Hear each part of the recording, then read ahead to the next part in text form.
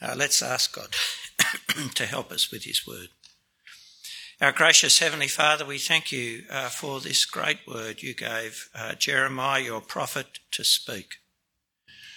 We pray that we would all receive it this morning as it is the word of the living God to his people, and that we would know its work in our lives, turning us to our Lord Jesus and equipping us by its teaching, rebuke, correction and training to live lives that please him. Help us as we listen, and help me in my weakness as I speak, we pray in Jesus' name. Amen. If you listen to our media, to our state education system, to our public conversation, you would think the living God was silent. For some, an object of investigation and speculation, occasionally a symbol to be enlisted for a cause when it suits, spoken about but never speaking. Indifferent, with nothing to say about how people think about and relate to him or relate to each other. And you could even think that in some churches, where it seems God is so inarticulate, so incapable of clear communication, that it is really left up to us to decide what we'll believe about God and how we'll live. Or you could think that God was so uncommitted to what is called his word that it can be ignored and changed to suit us.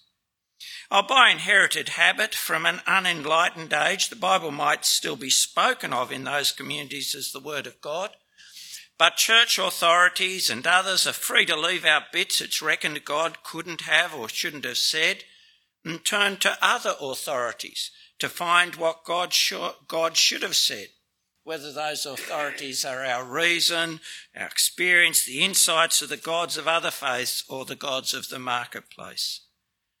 But in the words of the prophet Jeremiah, the words God gave him to speak, from chapter 1 on, we meet a God who is not passive, not indifferent, not hidden, not inarticulate.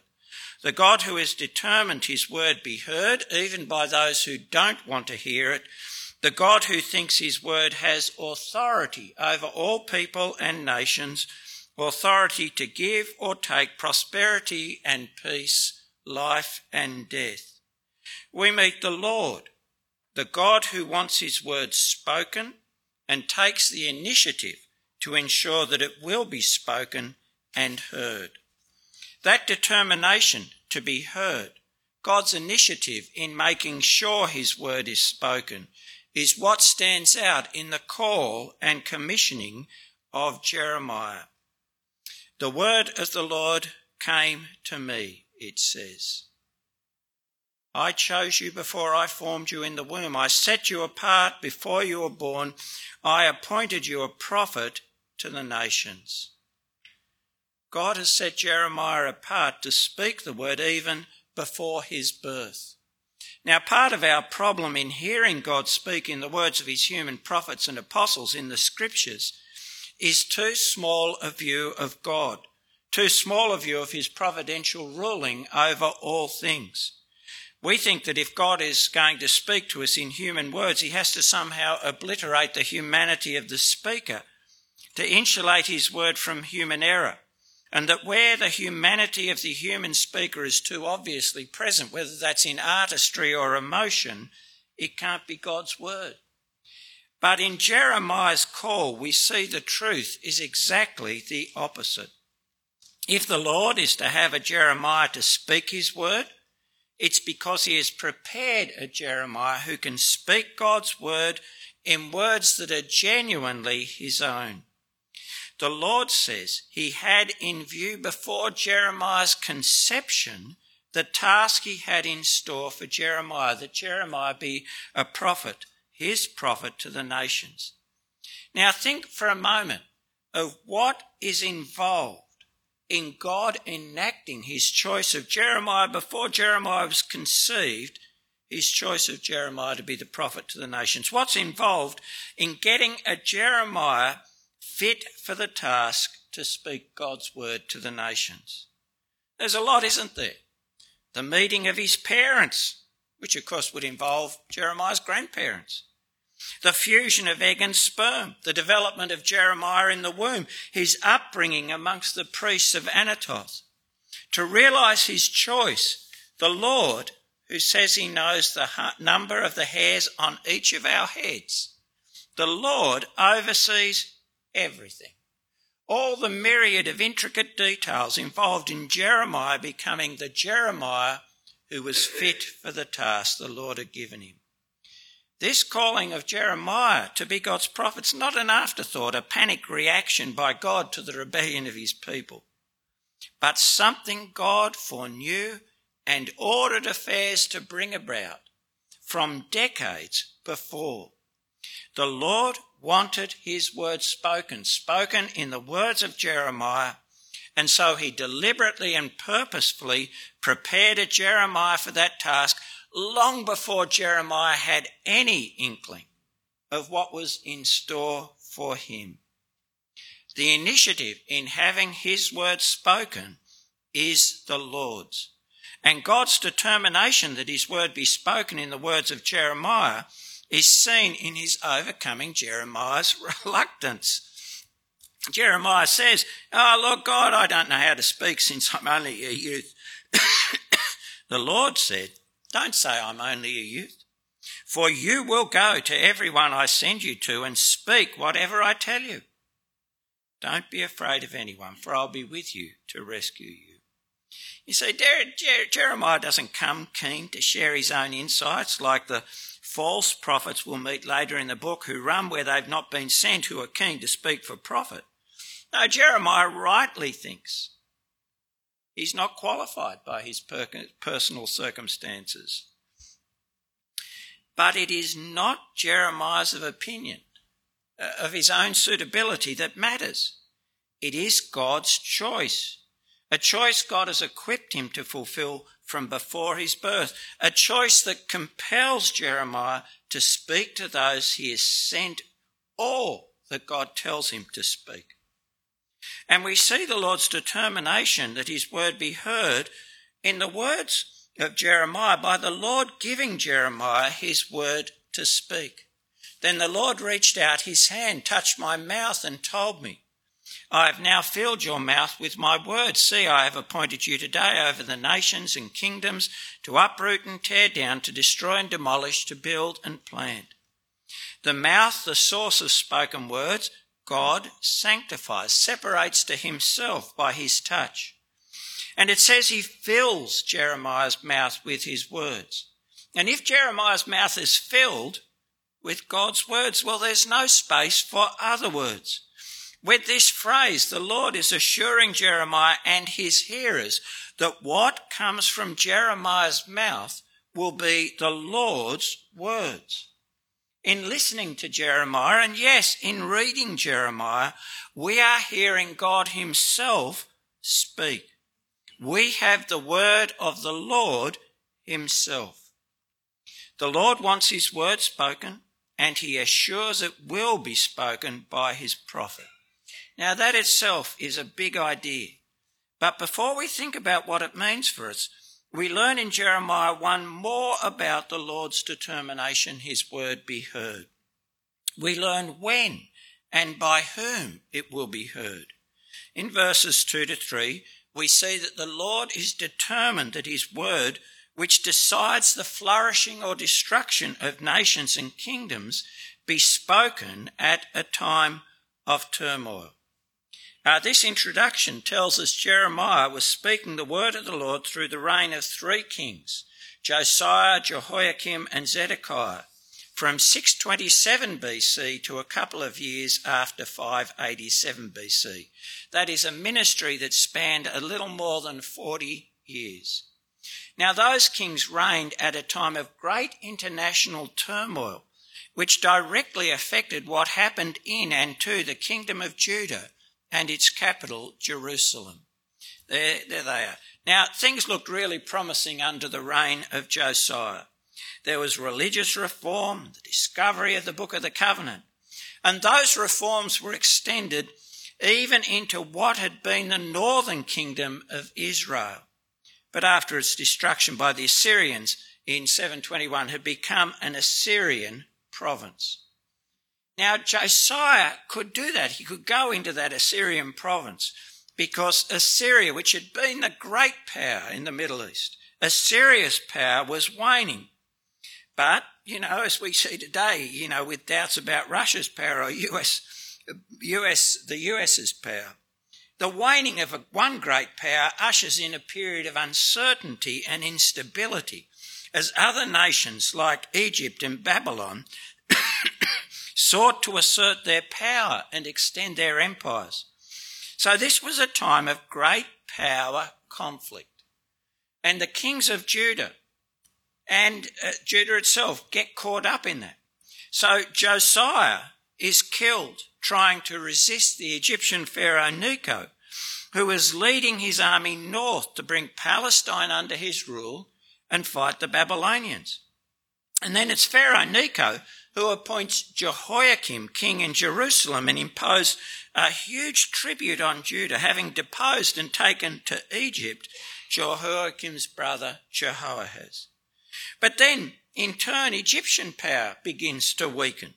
They were defeated by the Babylonians, and the Babylonian king Nebuchadnezzar, famous name, extends his rule over Judah, and Jehoiakim becomes his servant, his vassal.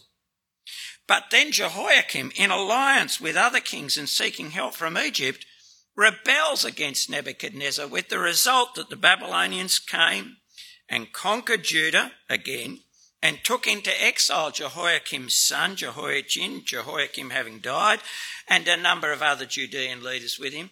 And then Nebuchadnezzar appoints another son of Josiah, Zedekiah, as ruler in Jerusalem. Now, Judah's ministry doesn't end there because Zedekiah also rebels against Babylon, and we're going to hear a lot more about that in the book.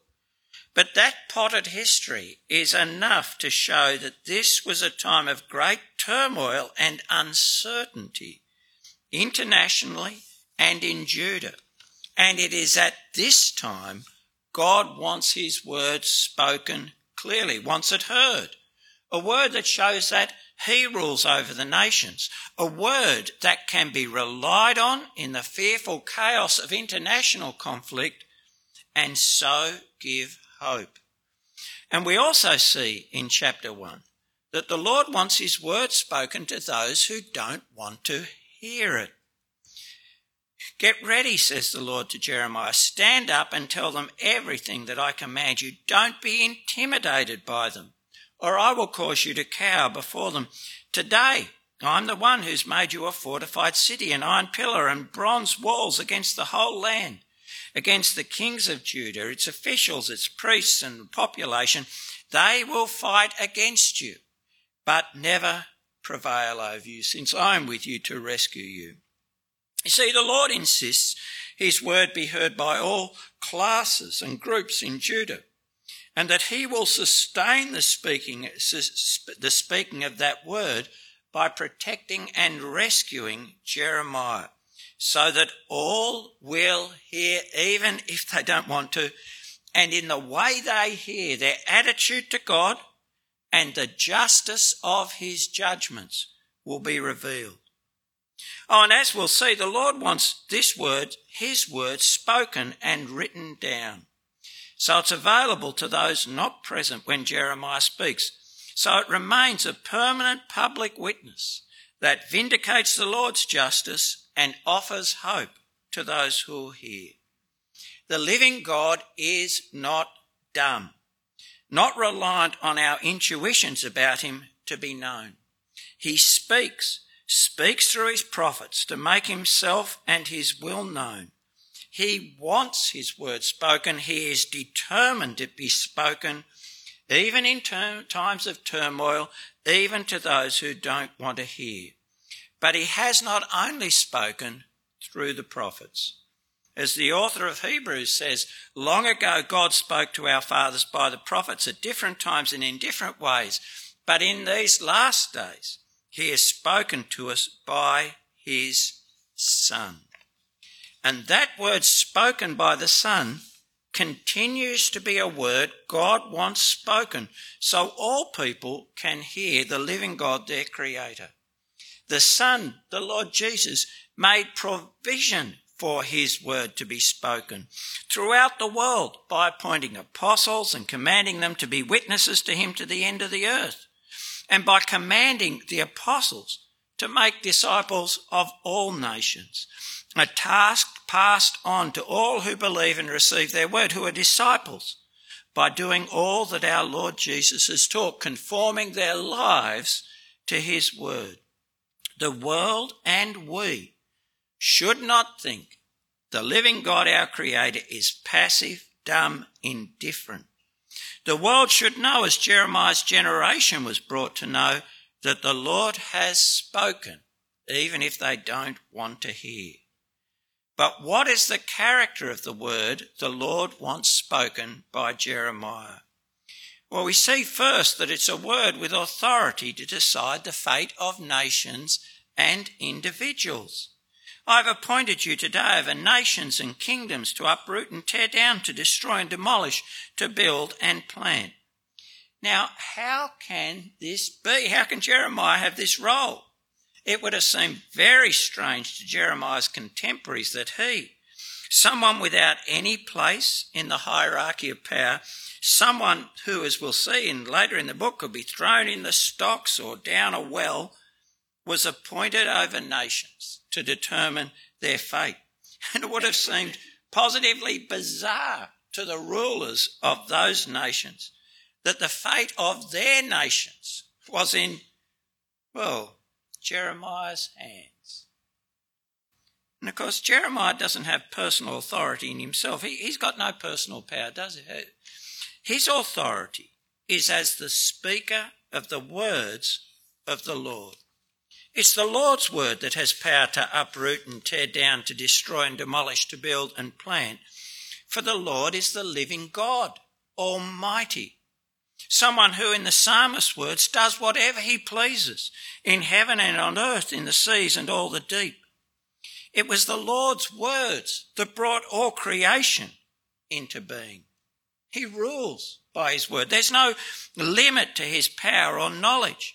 And unlike people, he always lives to keep his word. And this means the Lord's words are unlike any other words, unlike the words of mere humans. What the Lord says, he will certainly do.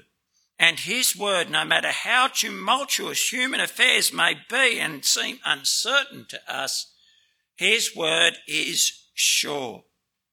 Speaking the word of the Lord, the prophet is declaring what the Almighty God is determined to bring about, and so it will be. And the Lord reinforces that certainty with the first sign. He asked Jeremiah, "What do you see?" And Jeremiah replies, "I see a branch of an almond tree." And the Lord says to Jeremiah, "You have seen correctly, for I watch over my word to accomplish it." Now the Lord uses here a play on words, for the word for an almond tree and the word for watch have the same consonants, and so look and sound very close in Hebrew. And the Lord uses this play on words to reassure Jeremiah he won't be left high and dry, speaking a word that will never be fulfilled. Now that's reassurance Jeremiah would need as he spoke of the coming judgment on Jerusalem and its people year after year. And for 39 years, it didn't happen. So the people were denying that he spoke the truth, saying, Jeremiah 5, it won't happen, harm won't come to us. And mocking him, Jeremiah 17, saying, where is the word of the Lord? Let it come. But by God's grace, every time through those years, Jeremiah looked at an almond tree, and there were almond trees in that area, he would be reminded that the Lord was committed, watching over his word to accomplish it, that he was speaking a sure word even as he was speaking an unwelcome word of judgment to an apostate and idolatrous people. Again, the word of the Lord came to me, what do you see? And I replied, I see a boiling pot, its lip tilted from the north to the south. Then the Lord said to me, disaster will be poured out from the north on all who live in the land. Indeed, I am about to summon all the clans and kingdoms of the north. This is the Lord's declaration. They will come, and each king will set up his throne at the entrance to Jerusalem's gates. They will attack all her surrounding walls and all the other cities of Judah.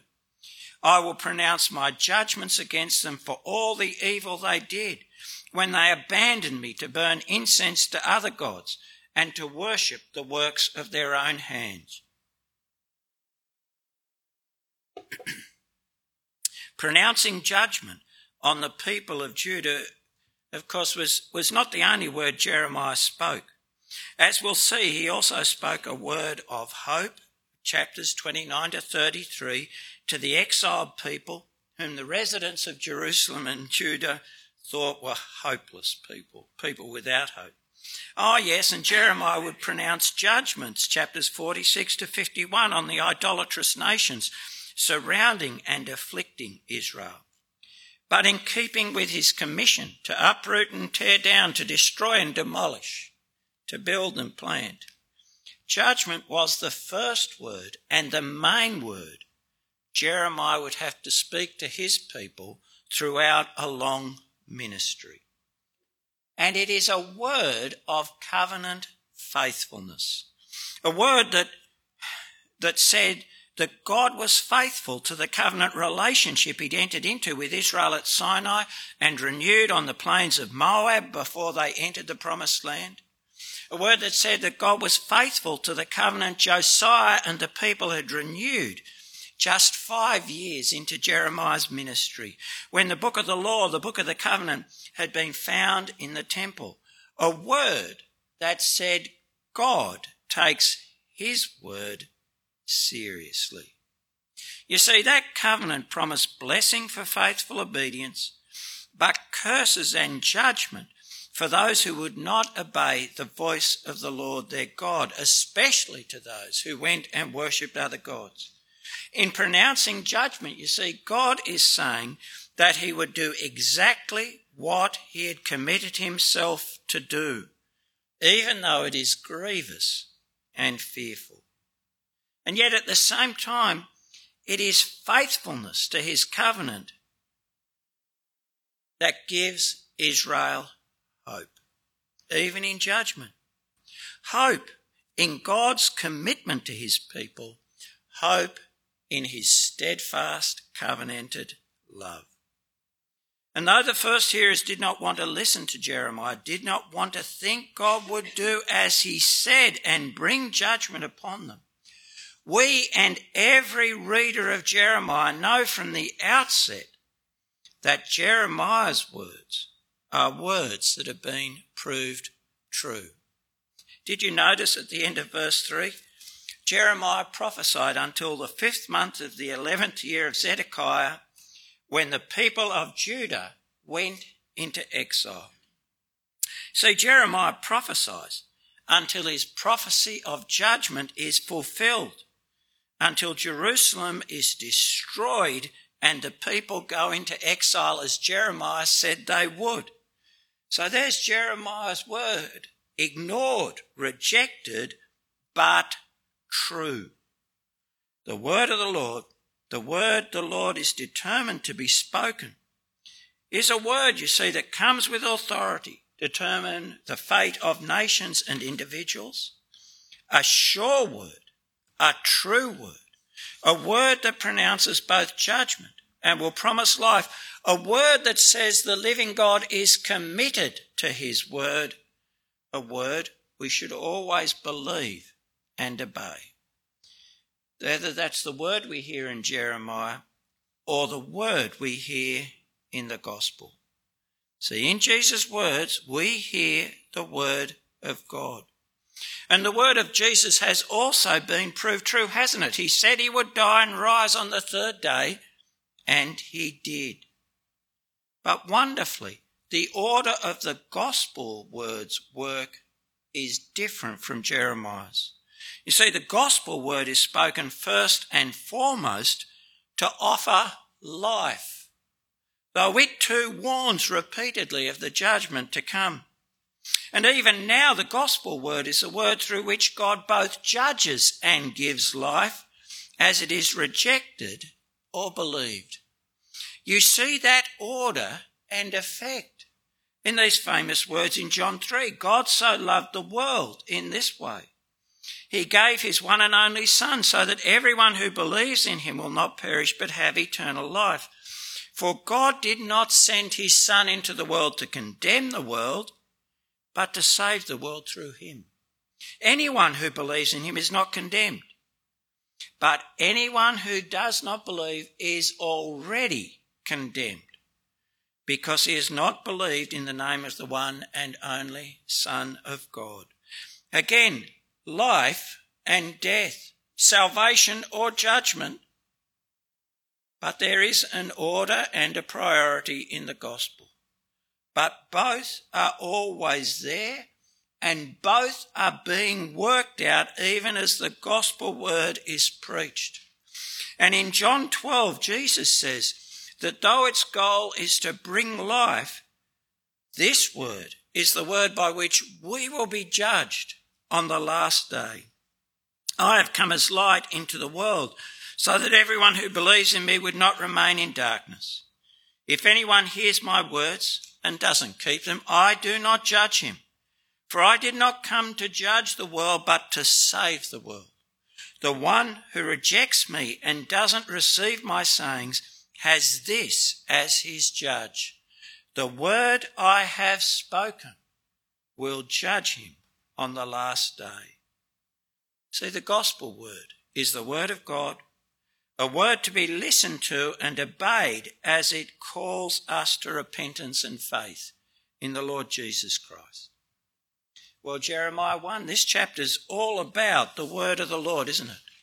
The determination of the Lord that his word be spoken, the character of that word, and we're about to look at what it says about what the Lord looks for in the speaker of his word. But we do have to pause, because whenever you are hearing the word of the Lord, the question is always, how are you listening to that word now? That question will come up time and time again in Jeremiah. But that's also the question that is asked of you whenever you are hearing the word of the Lord. Will you be good soil, those who receive the word and put it into practice? Or those who abandon the word when times get tough, or let its teaching be lost in the busyness and cares of life? You see, we hear that word often, don't we? But we're hearing it living amongst a people who pay no heed to that word. And I fear that sometimes we can become complacent. We can start to think that this word, the word of the Lord, is an ordinary word, a word we can take or leave, that like our neighbours, we start to think it doesn't really matter what we do with God's word. That we forget this word that we read, this word we gather to hear, this word we talk about, is the word of the living God. A true and sure word, the word which will determine our eternity and that of our neighbours.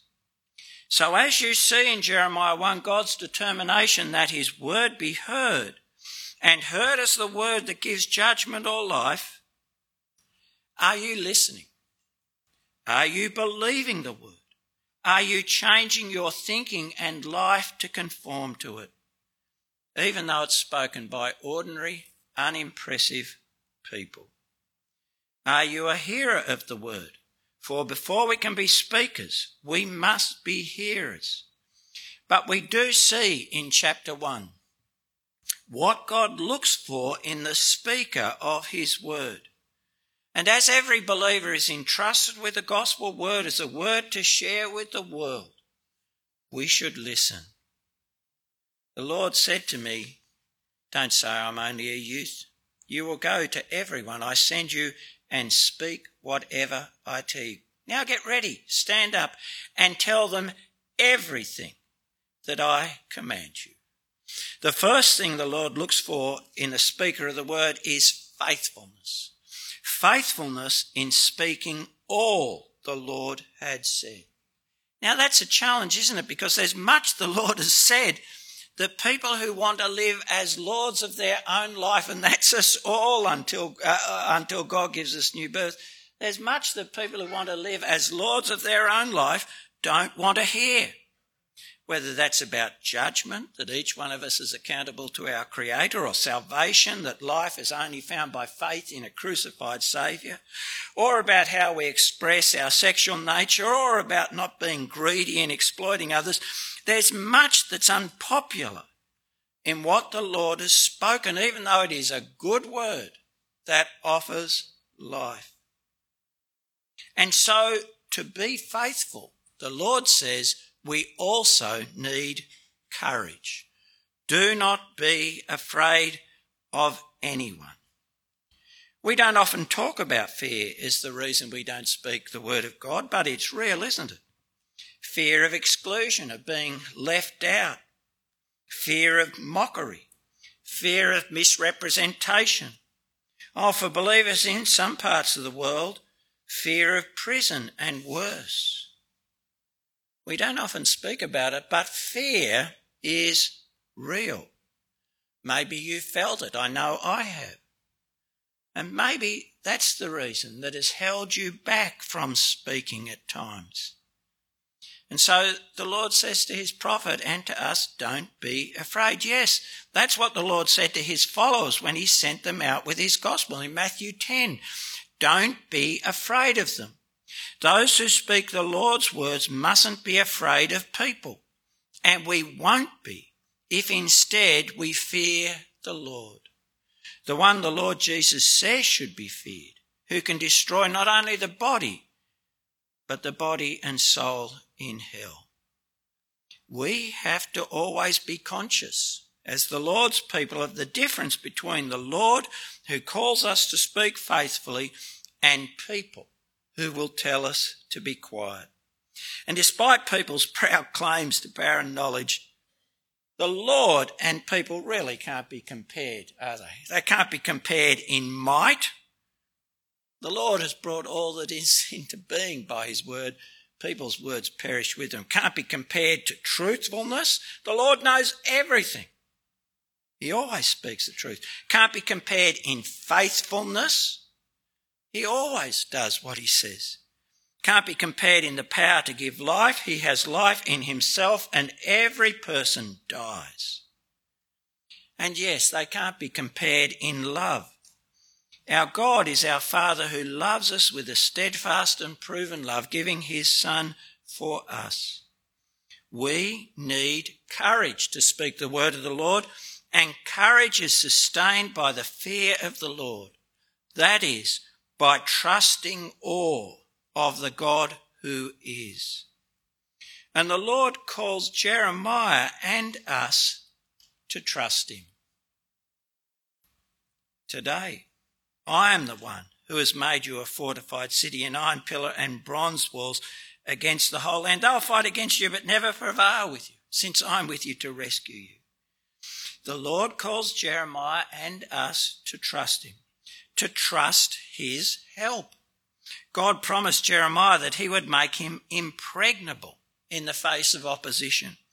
Fortified city, iron pillar, bronze walls. The Lord Jesus has promised his people help. He has promised his people his presence. I am with you always. And Paul knew that presence in his defence before his accusers. The Lord stood with me and strengthened me, so I might fully preach the word of all the Gentiles. But that presence is for all Jesus' people. It is for you and I as well. And the Lord Jesus, as you heard, promised his people the help of his Spirit. You'll be given what to say in that hour, because it isn't you speaking, but the Spirit of your Father speaking through you. But we live after Pentecost, and the Spirit is poured out on us all, on all Jesus' people. God wants his word to be heard, and he promises help. And the Lord calls Jeremiah and us to also trust in his power to rescue us. I will be with you to rescue you. But notice, it is rescue. It's not avoidance of trial or difficulty, but rescue from the evil intentions of our persecutors, from their power to stop the Lord's word from being heard. The Lord can keep us as we speak God's word. Remember his words, which I've alluded to his first messengers. Don't fear those who kill the body but are not able to kill the soul. Rather, fear him who is able to destroy both soul and body in hell. Aren't 2 sparrows sold for a penny? Yet not one of them falls to the ground without your Father's consent. But even the hairs of your head have all been counted, so don't be afraid. You are worth more than many sparrows. Now think of those sparrows. Nothing happens to us but by our Father's good will. And he knows us. He knows the details of our lives, the hairs on our head, and he cares for us. He can be trusted to keep us. And hear our Lord Jesus' words to the faithful witnesses at Smyrna. Do not be afraid of what you're about to suffer. Look, the devil is about to throw some of you into prison and to test you, and you'll experience affliction for 10 days. Be faithful to the point of death, and I will give you the crown of life. Let anyone who has ears to hear listen to what the Spirit says to the churches. Our Lord Jesus says he can and will rescue his faithful people from death. If we are to be speakers of the word, we need the faithfulness and courage that comes from trusting the Lord Jesus, trusting his sure promises of help and rescue in an age where some are hostile to the word. But not all.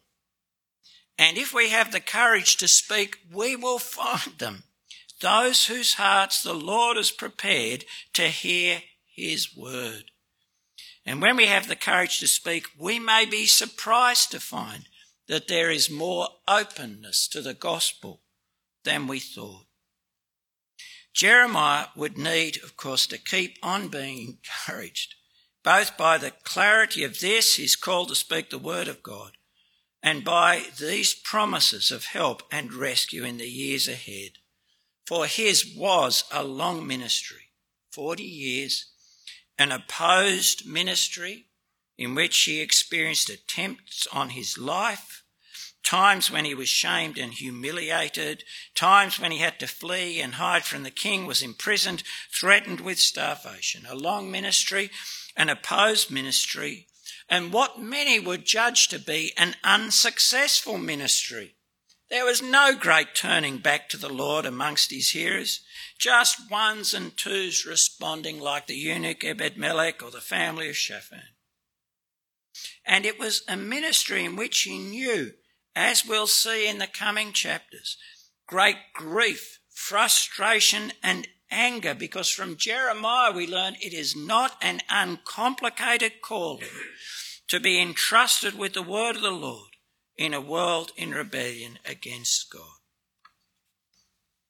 But the living God, our God, is not dumb, inarticulate, disinterested. He has spoken by the prophets.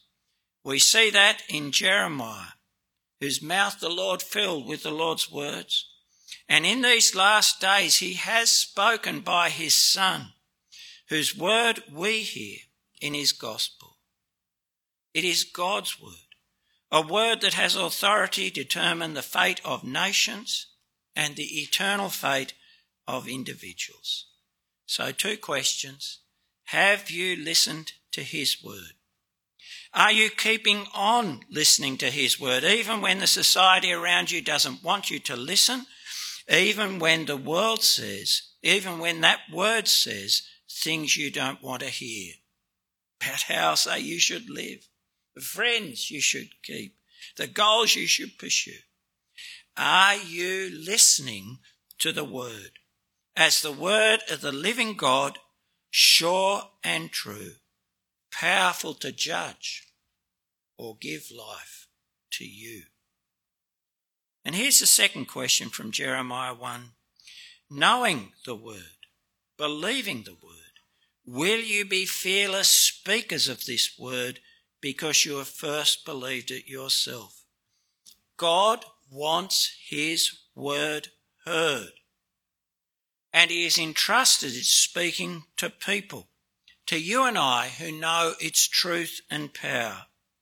Will you trust him enough to not be afraid and be faithful to the whole word of God, the gospel word, that the crucified Jesus is Lord, the word that promises life and warns of judgment, faithful to teaching all the Lord has taught, whether it's about sex or money or the reality of sin and judgment or of the great goodness of our Creator God in sending his Son to give life. The Lord Jesus said to his disciples, don't be afraid. There's nothing covered that won't be uncovered and nothing hidden that won't be made known. What I tell you in the dark, speak in the light. What you hear in a whisper, proclaim on the housetops. The Lord wants his word heard in this world. Let's pray. Our gracious Heavenly Father, we do thank you again for the words you gave Jeremiah. We pray that we would take it to heart. We pray that we would both be comforted by and tremble at your commitment to your word, your determination that not a word that you have spoken will fall to the ground, be left empty and unfulfilled. Now, Father, we pray that we would know the encouragement that we see in Jeremiah, the encouragement of his real relationship with you, the encouragement of his perseverance, and his encouragement in his faithfulness. And Father, we pray that through that encouragement, we would be speakers of the word of our Lord Jesus, that gospel word that will give life to any who believe, but which will at the last day judge all those who refuse to believe. Help us to be faithful in speaking that word in the world, so that people will come to know that you are the true and living God, righteous, holy, just, the God of steadfast love and faithfulness, the God it is our delight to know and praise. In Jesus' name, amen.